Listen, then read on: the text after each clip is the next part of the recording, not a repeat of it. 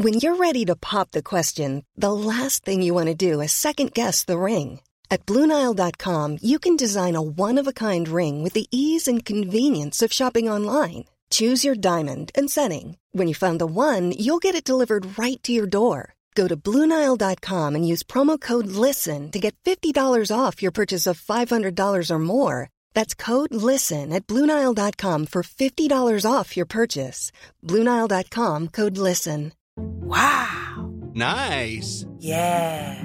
What you're hearing are the sounds of people everywhere putting on Bombas socks, underwear, and T-shirts made from absurdly soft materials that feel like plush clouds. Yeah, that plush. And the best part? For every item you purchase, Bombas donates another to someone facing homelessness. Bombas. Big comfort for everyone. Go to bombas.com/ACAST and use code ACAST for 20% off your first purchase. That's bombas.com/ACAST. Code ACAST.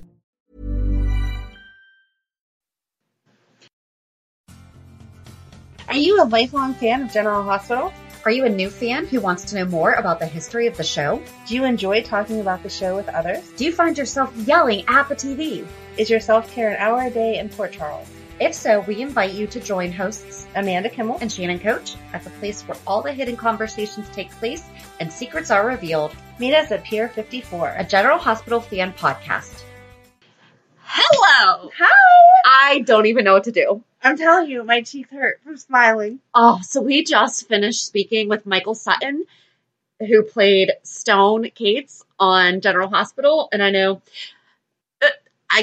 I made sure not to say his name because I didn't want to call him Stone. And I know, and we talk about that a little bit, and I think that he knew, like, we weren't, because we kept saying you, but I mean, he knew what we were talking about. Yes. So, I can't. It was just wonderful. He was wonderful to talk to, and I know that we say this every single time. Oh, hey, by the way, welcome to the Port Charles 411. I think I forgot to say that. Yes, you did. Oops. So if you have no idea who we're talking about with Stone Cates, go back to last week's Port Charles 411. We talk about the character, and this week we talk to the actor. So we'll just talk to you after the interview. So enjoy our chat with Michael Sutton. Hi there. Hi, how are you? Good. How are you? I'm well, thank you. Thanks so much. Who's Amanda? I'm Shannon. I'm Amanda. Okay, nice. How are you both? Doing good, yeah. Nice. Thanks so much for agreeing to talk with us. And of course, it's my pleasure. I hope that this works out okay, you know? Yeah.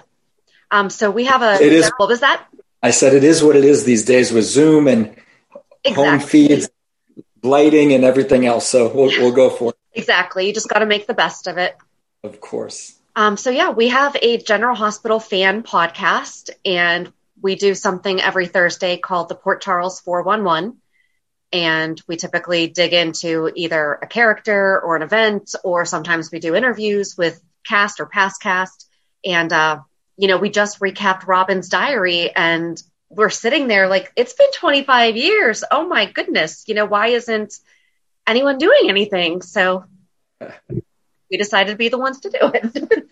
Fantastic. That's good. That's great. There was a lot of interaction on Twitter, especially. So it got all the dialogue going again. Yes. And this week we're actually recapping your character. So then we'll release this interview next week. Fantastic. So, yeah. And at least for us, so Amanda started watching before I did, and he was kind of like your first storyline that you really watched. Yep. And I started watching consistently because, school, whenever we got home, I missed it, was when Lily died, which was the year after you. So I had never watched the storyline from beginning to end until last week. And I was a hot mess. She cried during our recap. We were talking about it. That's how involved she was. Wow. Yeah, it was heavy. Did you know when you were cast that you were going to be part of that storyline and pass away? No. So I think originally they were looking to find a character for Antonio Sabato's storyline and Jagger. Mm-hmm. So they brought me on to play his brother because he was getting a lot of publicity at the time. So they were like trying to develop that. I think that was their main goal. And then about 2 weeks after I joined, they brought in Maurice Benard as Sonny, and then started that whole dynamic of like a fight over the parental and responsibility for Stone and that tug of war. And I think it wasn't until about a year into the character where Wendy Rich wanted to do an AIDS storyline. And as she tells the story, they were doing sort of a discussion with the writers and figuring out what the best vehicle would be to tell that story. And they kind of liked the heterosexual storyline that, you know, Stone and Robin could engage into, with Stone's background being on the street and maybe some intravenous drug use. So it sort of was the right character to do it. And then, you know, when they started to kind of talk about it more, with Kimberly's character growing up on the show and everybody being so like endearing towards her and it affecting more people than less, I think that they kind of got their answer, that it was going to be the Robin and Stone storyline to affect as many people as possible with an impact that, you know, change has to happen. You have to relook at the way you're perceiving this. It's not a niche disease. You can't stereotype it to the gay community. And I think if they would have done it, you know, without those components, it wouldn't have hit home like it did to so many. And I think that was the legacy of that, is that it affected everyone and everyone cared. And so everyone had to relook at the way that they thought about the disease. Yeah. I mean, absolutely. Because we've even talked about how when we were in school and the way that they were educating us, you know, it was a stereotypical, you know, demographic. And they even addressed that, you know, when Stone went to visit Lucky's class and everything. You know, I thought that, how did you prepare for the role? Like, how did you really, or for that storyline? I mean, we'll talk about the other stuff you did too. But, you know, just preparing for that storyline, how did you? Out of sheer terror, to be honest with you. It scared me to my core because I was a relatively new actor.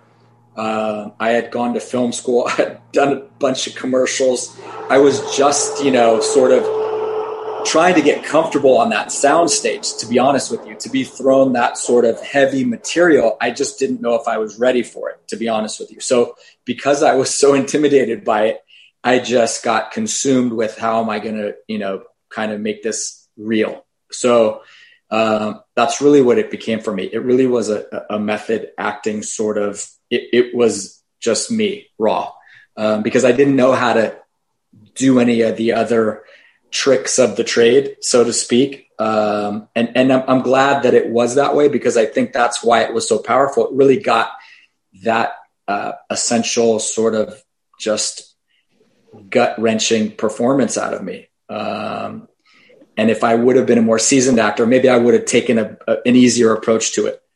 So it was a blessing in disguise. I mean, when I first got there, if they would have told me I had to cry, I don't know if I would have been able to do it. I would have wanted to like cut an onion and get tears going and, you know, try to see how I could manifest and fake it. But when that thing got to the end of the storyline and we did the documentary and I met all these people that went to the, you know, the AIDS hospices and that had died along the way. And it really was real. And people were like coming up to me on the street, like I was Stone, and they wanted to talk to me about people that had been affected. And so it was a daily sort of thing that I couldn't escape from, not only the material, but offset as well. I mean, if I wasn't sleeping and eating, I was on the set and learning my lines. And then everything else being thrown at me was from people that wanted to discuss the material and the subject matter. So I was that for those, you know, 2 years or a year and a half. It was really, really well done and, you know, beautifully told. And I mean, it's still spoken about as one of the best storylines that kind of brought us up to date with AIDS and like what it actually is. And, you know, how they've progressed Robin too over the past 25 years. They've kept up with it. So. Yeah. You know what? That's, I think, the most surprising thing that I'm proud of is that the story made it as meaningful after the fact and kept, you know, the legacy going, which I think they really were obligated to do, you know, having told a story in real time. And I think, you know, I just literally spoke with Kimberly yesterday because we did a little interview for Michael Fairman. And so I hadn't seen her in a while. It was great to sort of reminisce and talk about all that, those moments and those things. But, I think that we can be proud of it. And, what was discussed was, we want to be that sort of the passing of the baton from Luke and Laura to the Robin and Stone. Like I would like that to be the way that those two get memorialized, that they were the romantic couple of, the 90s, and GH passed the baton from Luke and Laura to them. And then we'll see who they pass it to next, Yeah. But everyone else is just a single entity. Like, Maurice Bernard, who's like my brother, I love him. When you think of Sonny, you think of Sonny, you think of Sonny in the relationships, but it's Sonny. When you think of Stone, it's Robin and Stone. When you think of Luke or Laura, it's Luke and Laura. They go together as an entity. Yeah. No, you're right. Because when we were preparing for just the Stone recap, because I hadn't watched it live at that time, I was like, there really wasn't anything other than when you started is when you worked with Karen a lot, and then Jagger found you, and then you met Robin, and the rest is history, Yeah. No, it's true. With COVID, it's interesting. So much good TV had been produced, and now we're able to sit at home and be entertained and watch it. And, as an actor back then, I used to always be like, well, it's a soap opera and it came with a stigma or limitations. But when you see the way in which people stream, material now, that's why I realized the fans were so engaged, because it was a daily thing, not a weekly thing or not a 2-hour movie. So I really felt like that's why when people talk to me, it's like they know me, and it catches me off guard sometimes, because the manner in which they would interact with me was I was Stone part of their family.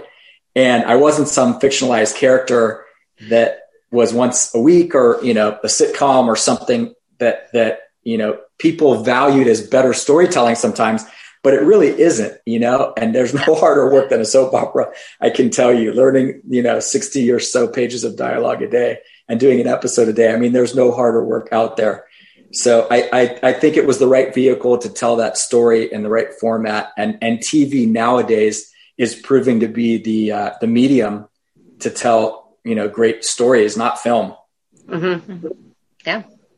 So what did you do in your downtime away from that story? Because it had to be stressful to be in that character and on in a way all of the time.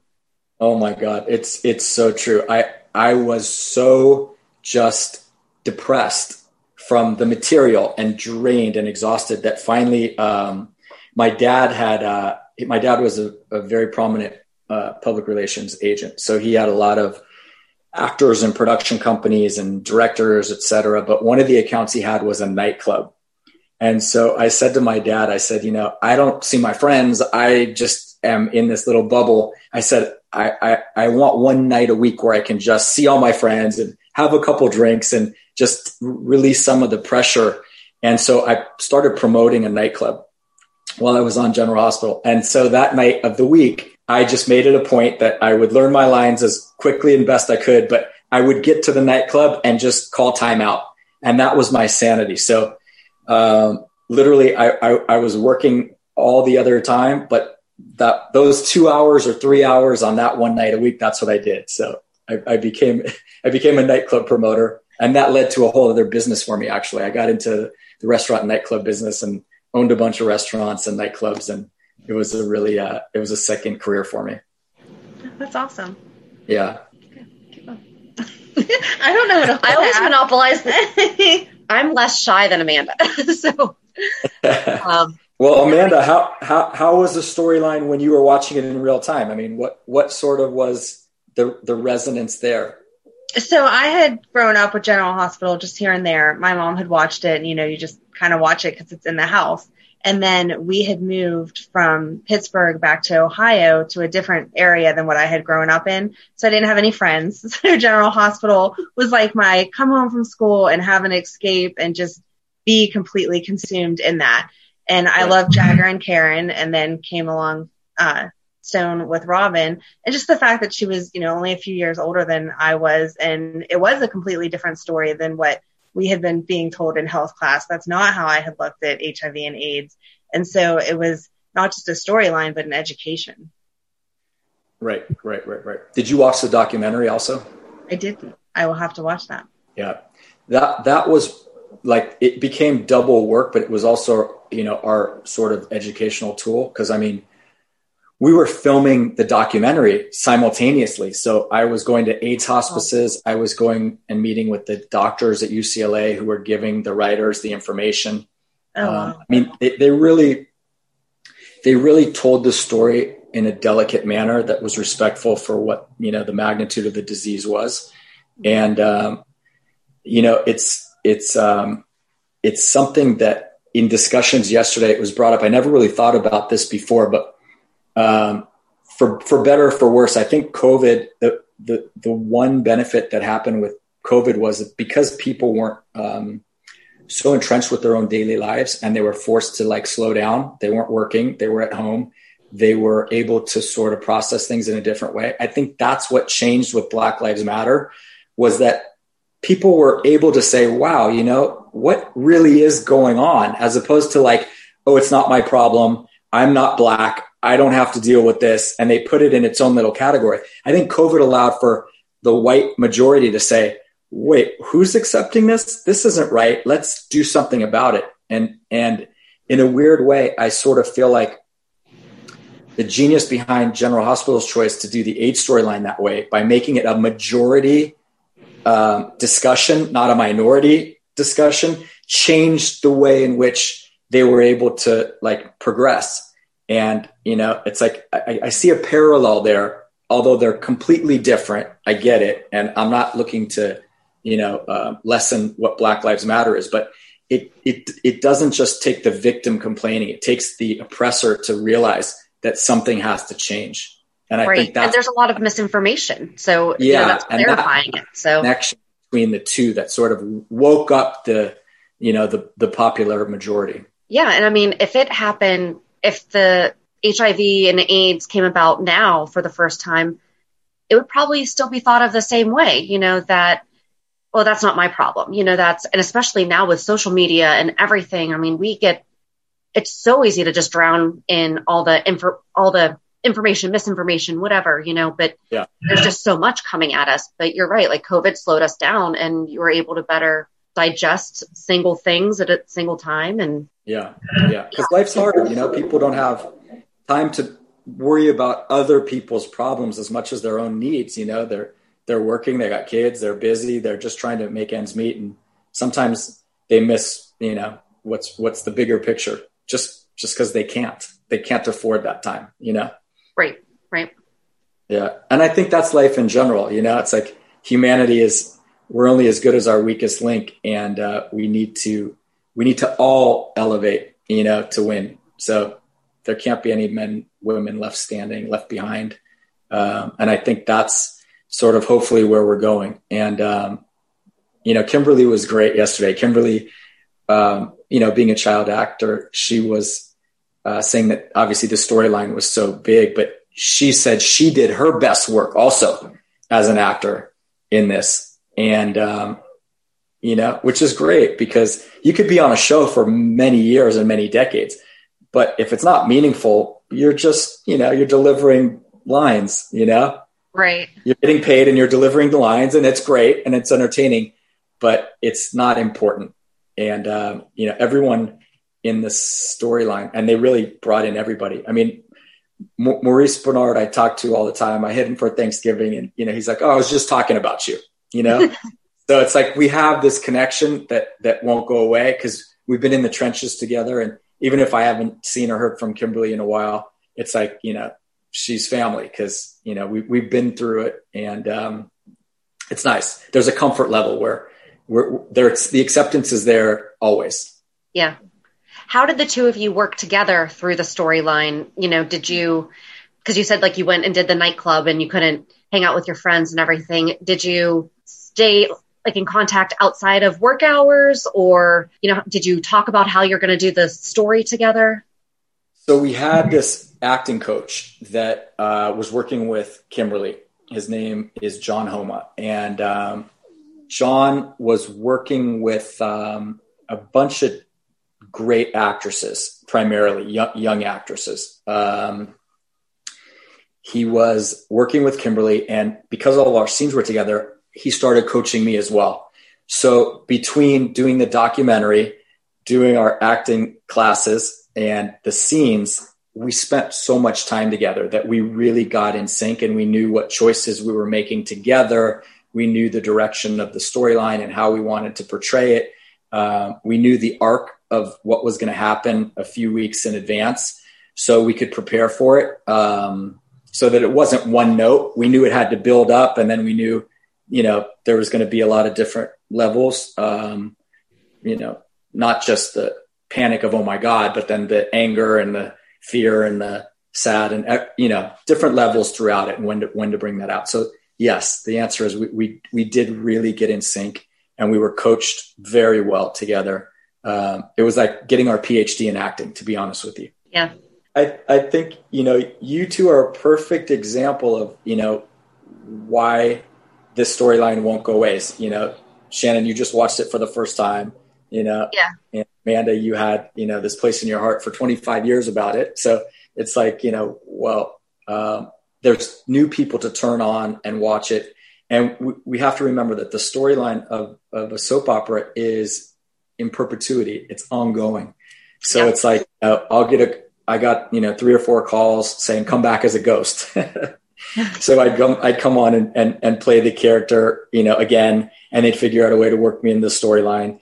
And I'm hoping that happens again, being that Maurice is still on the show, there leaves opportunity for me to come in and do scenes with him, or, figure out a way to be meaningful still. And then who knows, I don't think Kimberly's going back to the show anytime soon, but you never know. And they may bring us both back for some dream sequence or something like that.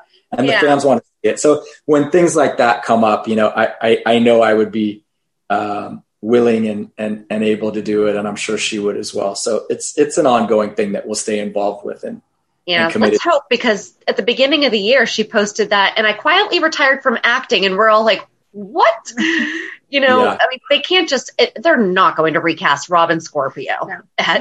Like, that's not going to happen. No. But Anna's getting married. She needs to be there. Right. And so maybe that'll be, you're right, for events like that. And I mean, I would imagine Kimberly would, out of respect to the character, figure out how to do it. I don't think she necessarily wants to go back to acting on General Hospital, but those types of things I think are important to just kind of be there for. Right. Especially where we need an exit. I mean, she and her husband went to California, but that was not when Luke left. He left. Luke is not coming back. So is that right? He's not coming back? Yeah. When was that? 2015. Okay. Tony Geary he's gone. Got it. So I didn't know that. I hadn't followed that. Interesting. So had you watched the show before? Here, I'll steal your question that you always ask. Had you watched the show before?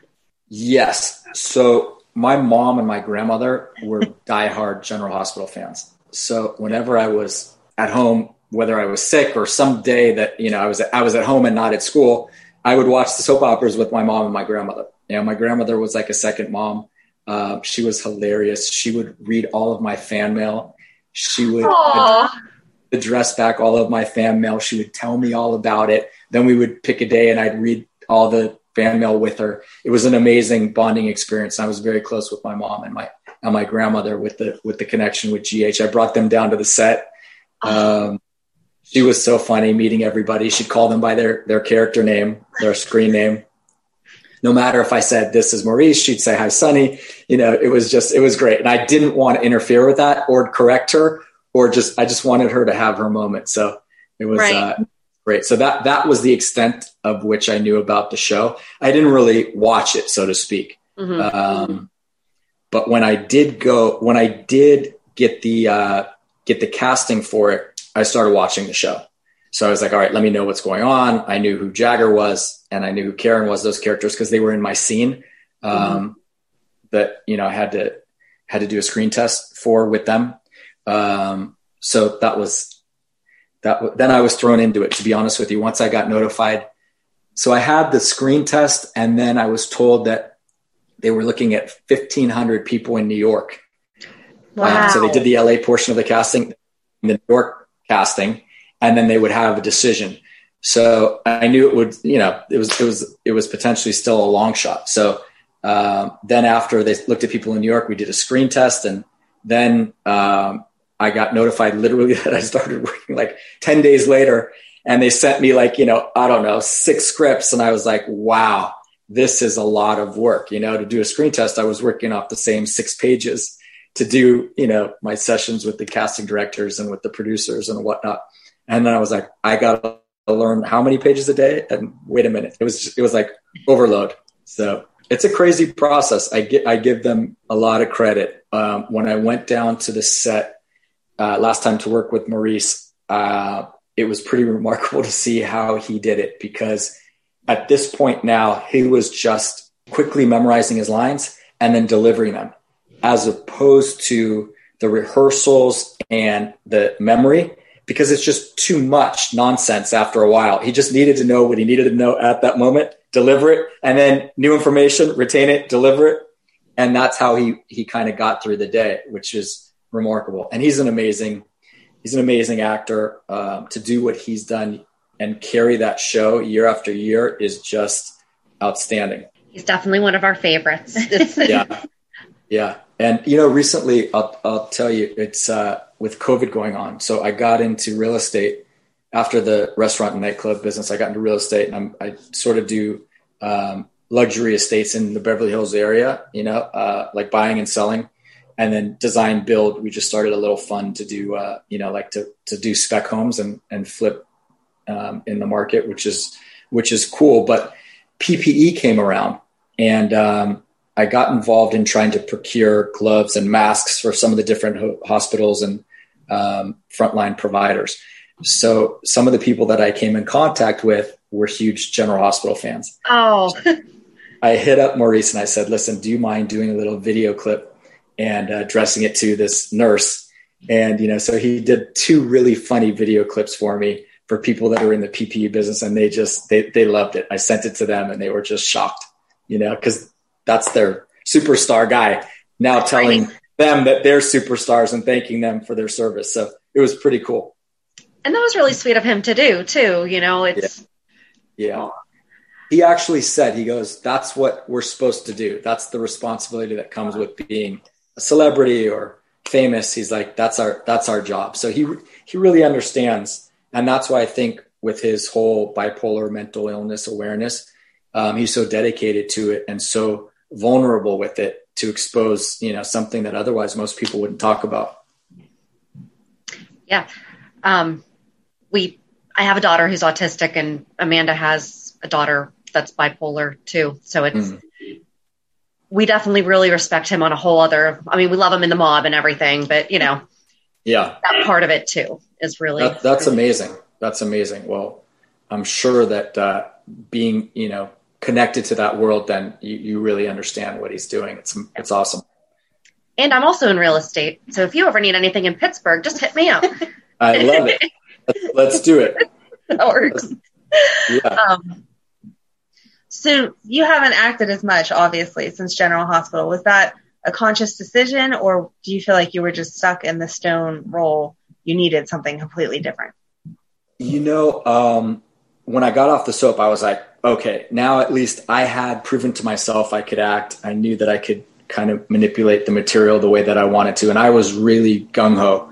And one of the first things that I got was this movie called Inventing the Abbotts. And, it had this stellar cast, and it was like, Jennifer Connelly and Billy Crudup and Joaquin Phoenix and Liv Tyler. And anyway, so I was like, great, this is going to be amazing. But, I did a film that didn't perform as well as they thought. They thought it was going to be a blockbuster film. It was a tiny little role. So it's like, as I got older, I was realizing it's like, everyone wants to be a movie star, and everyone wants to do film, or everyone wants to do different things. But I was never going to get the character or the material that I got on General Hospital. And that started to be a problem. It worked to my favor in Inventing the Abbotts because the casting director loved what I did on General Hospital. So she pushed me to make sure that the director knew that that's who they wanted to play this role, and that worked. And then it worked against me with just about everything else. I would walk into casting rooms and they'd be like, that's the kid that died of AIDS, that's Stone, that's that. And I couldn't believe that it was a stigma, but it was. It was. And, I acted a year and a half ago. I did a little part in a pilot for this production down in Florida. So I do little things every now and then, but I don't pursue it. If people call me with something that's cool, as long as I can fit the time in, I got a full separate career and a whole different path that I'm on. But as a craft, I love acting. It's a blessing and a curse. Yeah. So have you ever done any, stage theater, anything like that?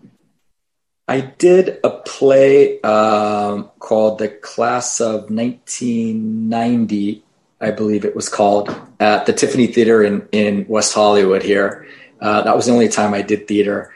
I was, an athlete growing up, so I didn't spend any of the time in the drama department. I was really playing sports, and it wasn't until after I got done with high school that I started modeling and doing commercials, and then got into film school and started acting. And that was the path that was completely different. But, I went to high school with Steve Burton, and Steve Burton was in the drama department at the high school. So, he was a seasoned actor in my eyes, and I was an athlete, so I had a learning curve to catch up to him. And I'm going to actually speak to Steve tomorrow. He does some podcasts that I'm committed to do tomorrow. So I'm not sure what I got myself into. But it'll be fun. It's fun. It's a good podcast. It's a good show. It's with him and Bradford. Right. But I heard they have a comedic routine, and they do live performances, and they have a band. Yep. Right. So they, before COVID, they would come to different comedy clubs. So they would come to our Improv, and they only came to Pittsburgh twice. And, it's great. They just, the first time I actually went by myself because Amanda had to babysit, and best excuse ever. Right. And I was like, but I want to go, so I'm going to go by myself. And I had no idea what I was getting myself into. And it was just hysterical. They're so funny. Yes, Jason is with Sam, but it's really about Jason and Spinelli. They're the true love story on the show, is their friendship and everything. So that's funny. Well, and that's one of the things that interested me the most not the most, but I thought was really interesting as I was watching the Stone storyline was he and Jason actually were kind of friends when he was Jason Quartermain. Right. And then obviously now he's Jason Morgan, and he doesn't know who Stone is. He doesn't remember you. And I was like, why can't they damage his brain again? And all of a sudden those memories come back that he does remember because he's so close with Sonny. This is the first time I'm learning that information. So tell me that again. Jason Quartermain is no longer Jason Quartermain? No. So AJ had a drinking problem, and he drunk drove one night and smashed into a tree. Mm-hmm. And Jason wound up in a coma, and he came out, and he was not Jason Quartermain anymore. So he took the name Jason Morgan, which was Lila's maiden name, right? So his grandmother's maiden name. And then that's when he hooked in with Sonny.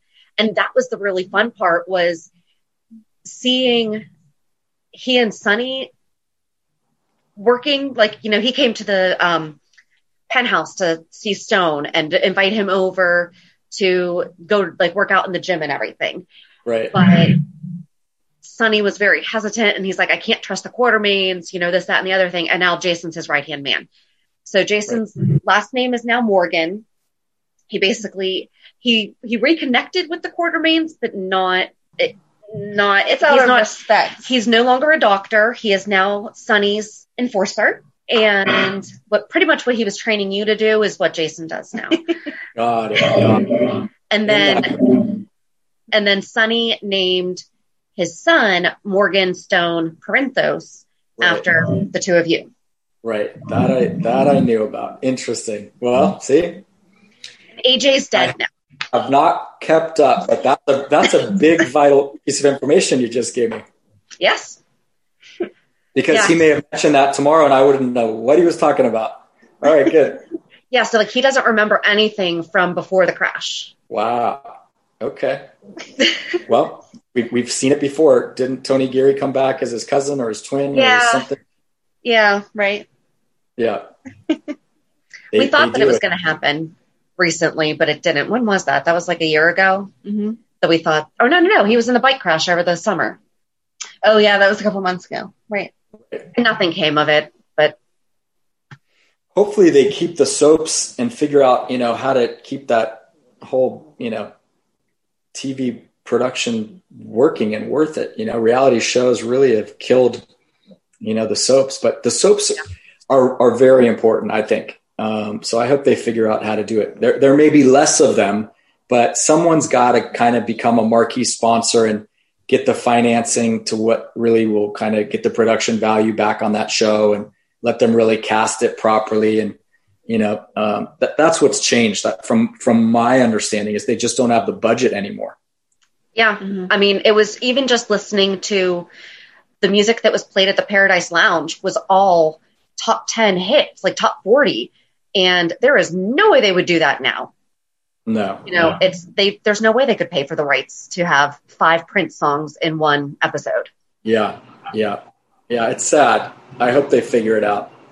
It's, what's the most popular soap opera these days? I think they all pretty much rotate. I think GH gets up there. Oh, there's only 4. Right. So. There's only 4. Wow. Yeah. How many were there back then? I think there was like 8 or 9 or more. I don't know. At least. Because there would have been 9 because didn't each network have 3? And then they tried doing those like half-hour things that would start ahead of time, but those never really held. Guiding Light. The spinoffs. Yeah. Right. Yeah. Yeah. Antonio did that, the spinoff. I think Kimberly did the spinoff too. Yep. Night Shift. So we just watched that for the first time over the summer when GH ran out of episodes, but we only watched the first season before they were able to come back. But Jagger has a son named Stone. Jagger does. Yep. Interesting. Yep. On Night Shift. Yep. So he had a son, but it's not Karen's son. Oh, really? Yeah. They got to figure out how to archive all the shows so that if someone just wanted to watch Robin and Stone's storyline, they just have that, Yes. And nowadays they can do it. And they should just make a deal with Netflix or someone and just, put the different storylines up. Yeah. They should do it with Disney Plus because they're an ABC company. Yeah. Disney Plus. There you go. Yep. I might have already suggested that to Disney Plus. They have a little section that you can suggest movies and TV shows. I was like, all of General Hospital. Yeah. They'll do it eventually, I hope so, because it's right now we have to use YouTube, and if you go on YouTube and put in like your storyline and everything, it's VHS tapes that people probably seriously set up like a camcorder to stream onto YouTube or something. But it's true. It's true. I've seen some of those. People send me those things, but they need to get the actual archival ABC footage. Yeah. We agree. I mean, they're going to have to figure out how to get revenue streams, so they might as well. Exactly. I would absolutely pay for that. I would absolutely pay to be able to watch 58 years of General Hospital. Yeah. When they had the 50th anniversary, there was SoapNet, and they did 50 hours of General Hospital. Uh-huh. And I taped all of them because they showed the first one, and then they showed a lot of the major storylines. Right. They'll we do could it. be saving the show right now here. Thank you. I think you two would be perfect candidates for it. I meant you too. Like this is a right. I'm in. Absolutely. No, it's great. It's humbling. I'm blessed to have been part of a storyline that people still care about and that was meaningful. Because having done the work and having put my time there, if it would have just gone away, it would have been fine. But I'm glad to see that it has legs and it's still relevant. And it's nice. And you are still like receiving it very well, because I know that sometimes actors can get very, they're never going to see me as more than blah blah blah, or right. So it's wonderful to hear you still talk about it with, you know, the passion and the love of the character and the time that you spent there. Yeah. Yeah. Thank you. Yeah. I put in too much to not have that forever, you know? Yeah. So what's your favorite memory from being on the set or the show or anything? Good question. I had a nice kind of compliment from Maurice, because I was not very good at the beginning of, you know, my acting career, and I was doing most of my scenes with Maurice. And you two will appreciate this because it sort of goes back to what he's so open about now. But the first day that I had scenes with Sonny and Stone, Maurice just was amazing. He had probably 12 scenes, so much dialogue, and he just ripped through it all and just was brilliant. And I was like, wow, you know, impressed by just the amount of material that he was able to just process, go through. I mean, it's a lot. It's overwhelming at the start, but he had 10 years on me and he was on another soap opera. So he was it wasn't that big of a deal for him, I guess. It's still a lot of work, but he knew the format. And then on like day 2 or day 3, he had like a panic attack. And it was like one of the first scenes of the day. And he had another like 12 scenes or so with me that day. And I was like, what's going on? You know, because that wasn't the same Maurice from day 1. And he was kind of scared and a little shaky. And, you know, I was a complete novice, but I was like, I've seen you rip it. So something must go on. So I looked at him and I said, all right, I'll get you through these scenes. Just rely on me and I'll pull you through it. And, you know, he's looking at me like, you're going to pull me through these scenes. Like, what do you know, but anyway, because he was in that sort of condition and state, it worked. And I got him through I think that was day 2. So I got him through day 2. Day 3, I think he called in sick. And so on that was like on a Friday. And on the next Monday, you know, I showed up and I was hoping that everything was okay. And he confided in me and he says, you know, listen, you're just starting, you know, he goes, obviously you're not a great actor. You're probably not even a good actor, but you've got something. He was being like, he was setting me up for like the compliment, which was, but you got me through, but whatever you have is there. And for getting me through that day, where I was completely overwhelmed, I'm going to take you under my wing and I'm going to, you know, make sure that I teach you everything that I know. And he did. He really did take me under his wing, and all my scenes were with him. And it started to become fun because the dynamic that we started to have, the chemistry, you could start to see on screen. And he said to me, he goes, I said to him, thank you. I really appreciate that. If you do take me under your wing, I'll work really hard. And I know I'm not very good right now where it's exciting to do scenes with me, but I guarantee you, if you do put in that time, there'll be a time where, you know, you'll want to work with me and you'll appreciate, you know, having made that decision. So when the AIDS storyline was in full effect, I mean, we were just doing great work. Maurice knocked on my door at the dressing room and he said, well, I just want to let you know what happened. And I said, what happened? And he said, well, I just went upstairs to the producers and Wendy Rich and the writers, and I demanded that they write more scenes for Sonny and Stone.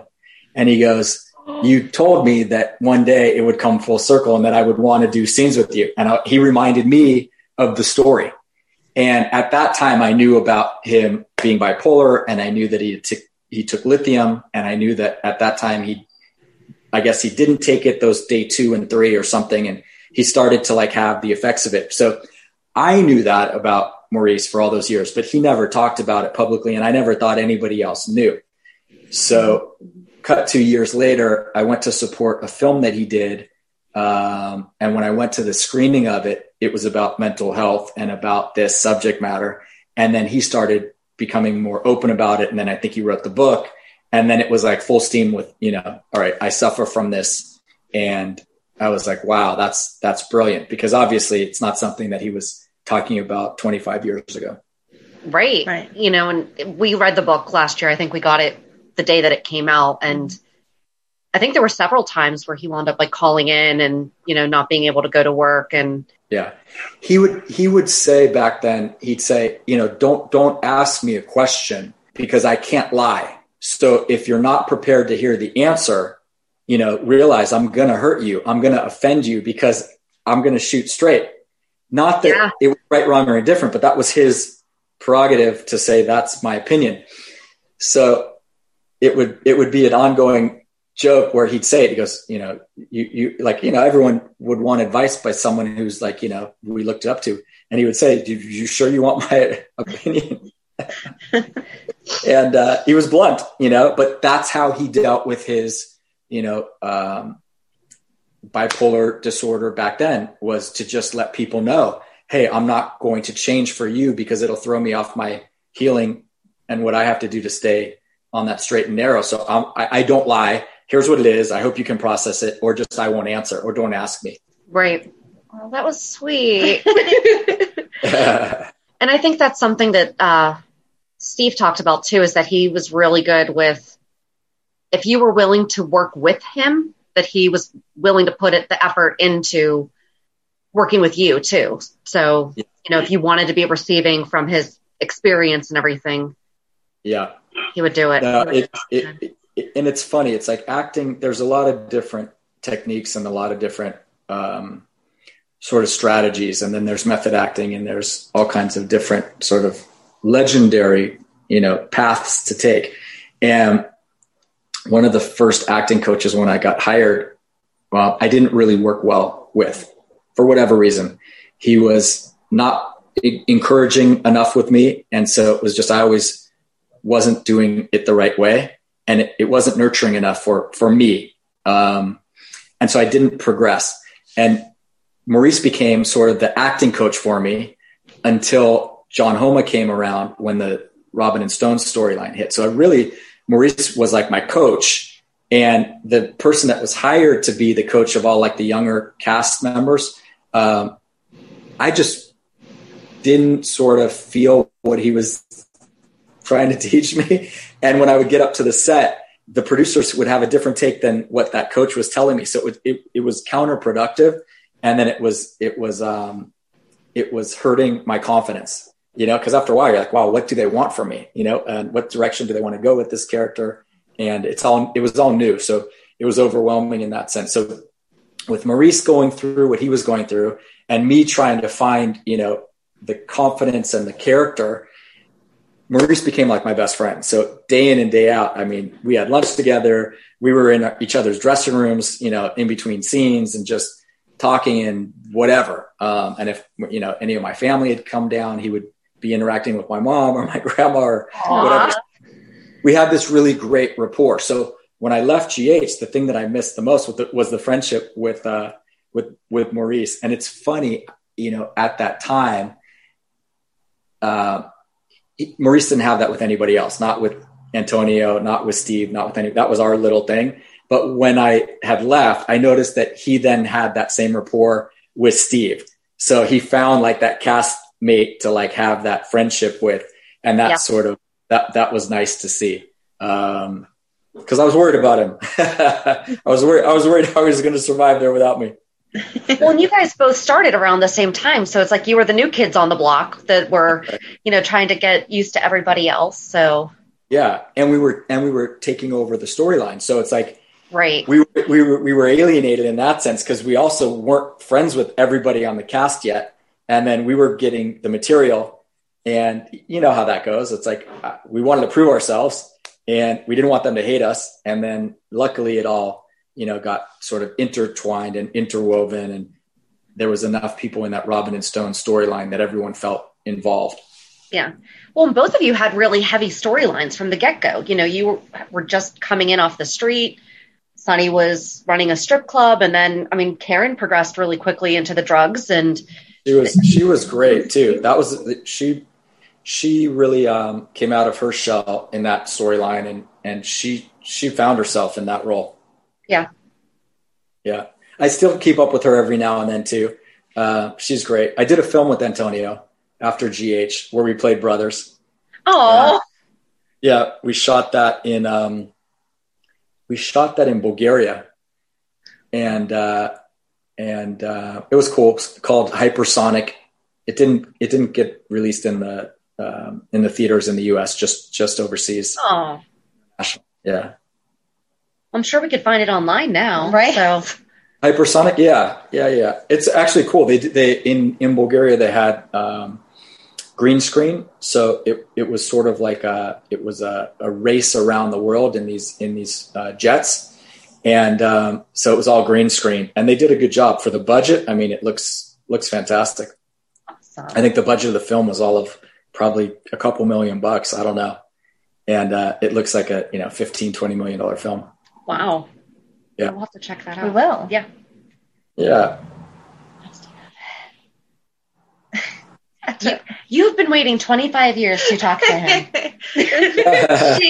She told me that she was going to surprise me and not tell me that we were interviewing you. And I was like, I'm really glad you didn't do that because I might not be able to talk at all. So Yeah. I'm glad that I had the preparation. That's awesome. That's awesome, man. I don't know anything else about GH to talk about. What's next for you? What are you working on now? Like, where do you see yourself continuing on? Well, I mean, I love the entertainment industry and I love storytelling. I don't know if that's where I'm spending my time, energy, and effort, to be honest with you. I don't know. Maybe I'll get back to it at some point. It's phenomenal. I think it's something very needed, especially when you realize that we're the escape in people's lives that, allow them to have a few minutes of calm and not think about whatever problems they have or the stress of their daily life. So I think, even the nominal entertaining stuff is important just culturally for people to have that escape. So the value's there. I just don't know if it's my calling anymore. I didn't get into acting because I wanted to be famous. I didn't get into acting for a lot of the reasons that some people do. So I don't have that drive to really need that to validate me. And a lot of times people need that drive to put themselves out there to do it anymore. And I proved to myself that I could act. I accomplished some of the things that I wanted to do. So I'm not as driven with it, to be honest with you, as I was when I was a kid. And I would think that we talked about it a little bit earlier, but I mean, you're a legacy, you had a legacy character, you changed the landscape for a storyline. Really, I don't know what you could have done that would have topped that personally. It's right. Yeah. To be honest with you, I wouldn't have topped it. It would have just been, okay, I'm getting paid to continue to do something and then stay in that. But, at that point, there wasn't enough reason to keep doing it. It potentially only would have watered down and diluted what I did do. Right. Because if I went on to just play some random character that was insignificant, then I don't have the framing of just what I did, so it's in a way it's almost better. And I mean, think about it. It's 3 years of work, almost, so let's say the beginning of this show, I was on 2 or 3 days a week. And then for the last year and a half, I was on 5 days a week. So I've got a lot of shows that if they put together an ensemble piece and composite, I've got a lot of material that I can say, all right, here's what I did. Yeah. Right. Weird question. When they mention you on the show, do you get like a check for $20 or something? I must, because there's like very little nominal checks that come in as, yeah. We've just always wondered that because you're mentioned at least once a year around the nurses' ball. So yeah, it's enough to buy a cup of coffee. Perfect. Yeah. So we know that you're on social media. Do you want to share with everyone where they can find you? And yeah, sure. I mean, I post some stuff on my Instagram, Sutton Michael. And then I have my Twitter, which I use Michael SS Sutton, and it's not my middle initial. And don't ask me why I chose it, but at the time I was like, I didn't have just Michael Sutton, and I thought, well, that sounded like a stadium introduction of my name, Michael Sutton. So I was like, oh, but it's not my middle initial. So anyway, that's what it is. That's funny. Yeah. So that's my Twitter. And, otherwise I'm at the agency in Beverly Hills where I do my real estate. And I have a new company that we launched that's a fund called Side Equity Ventures.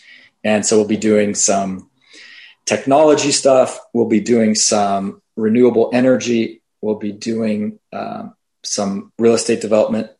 And that's what we're focused on right now. And I had gotten involved in this company in Africa.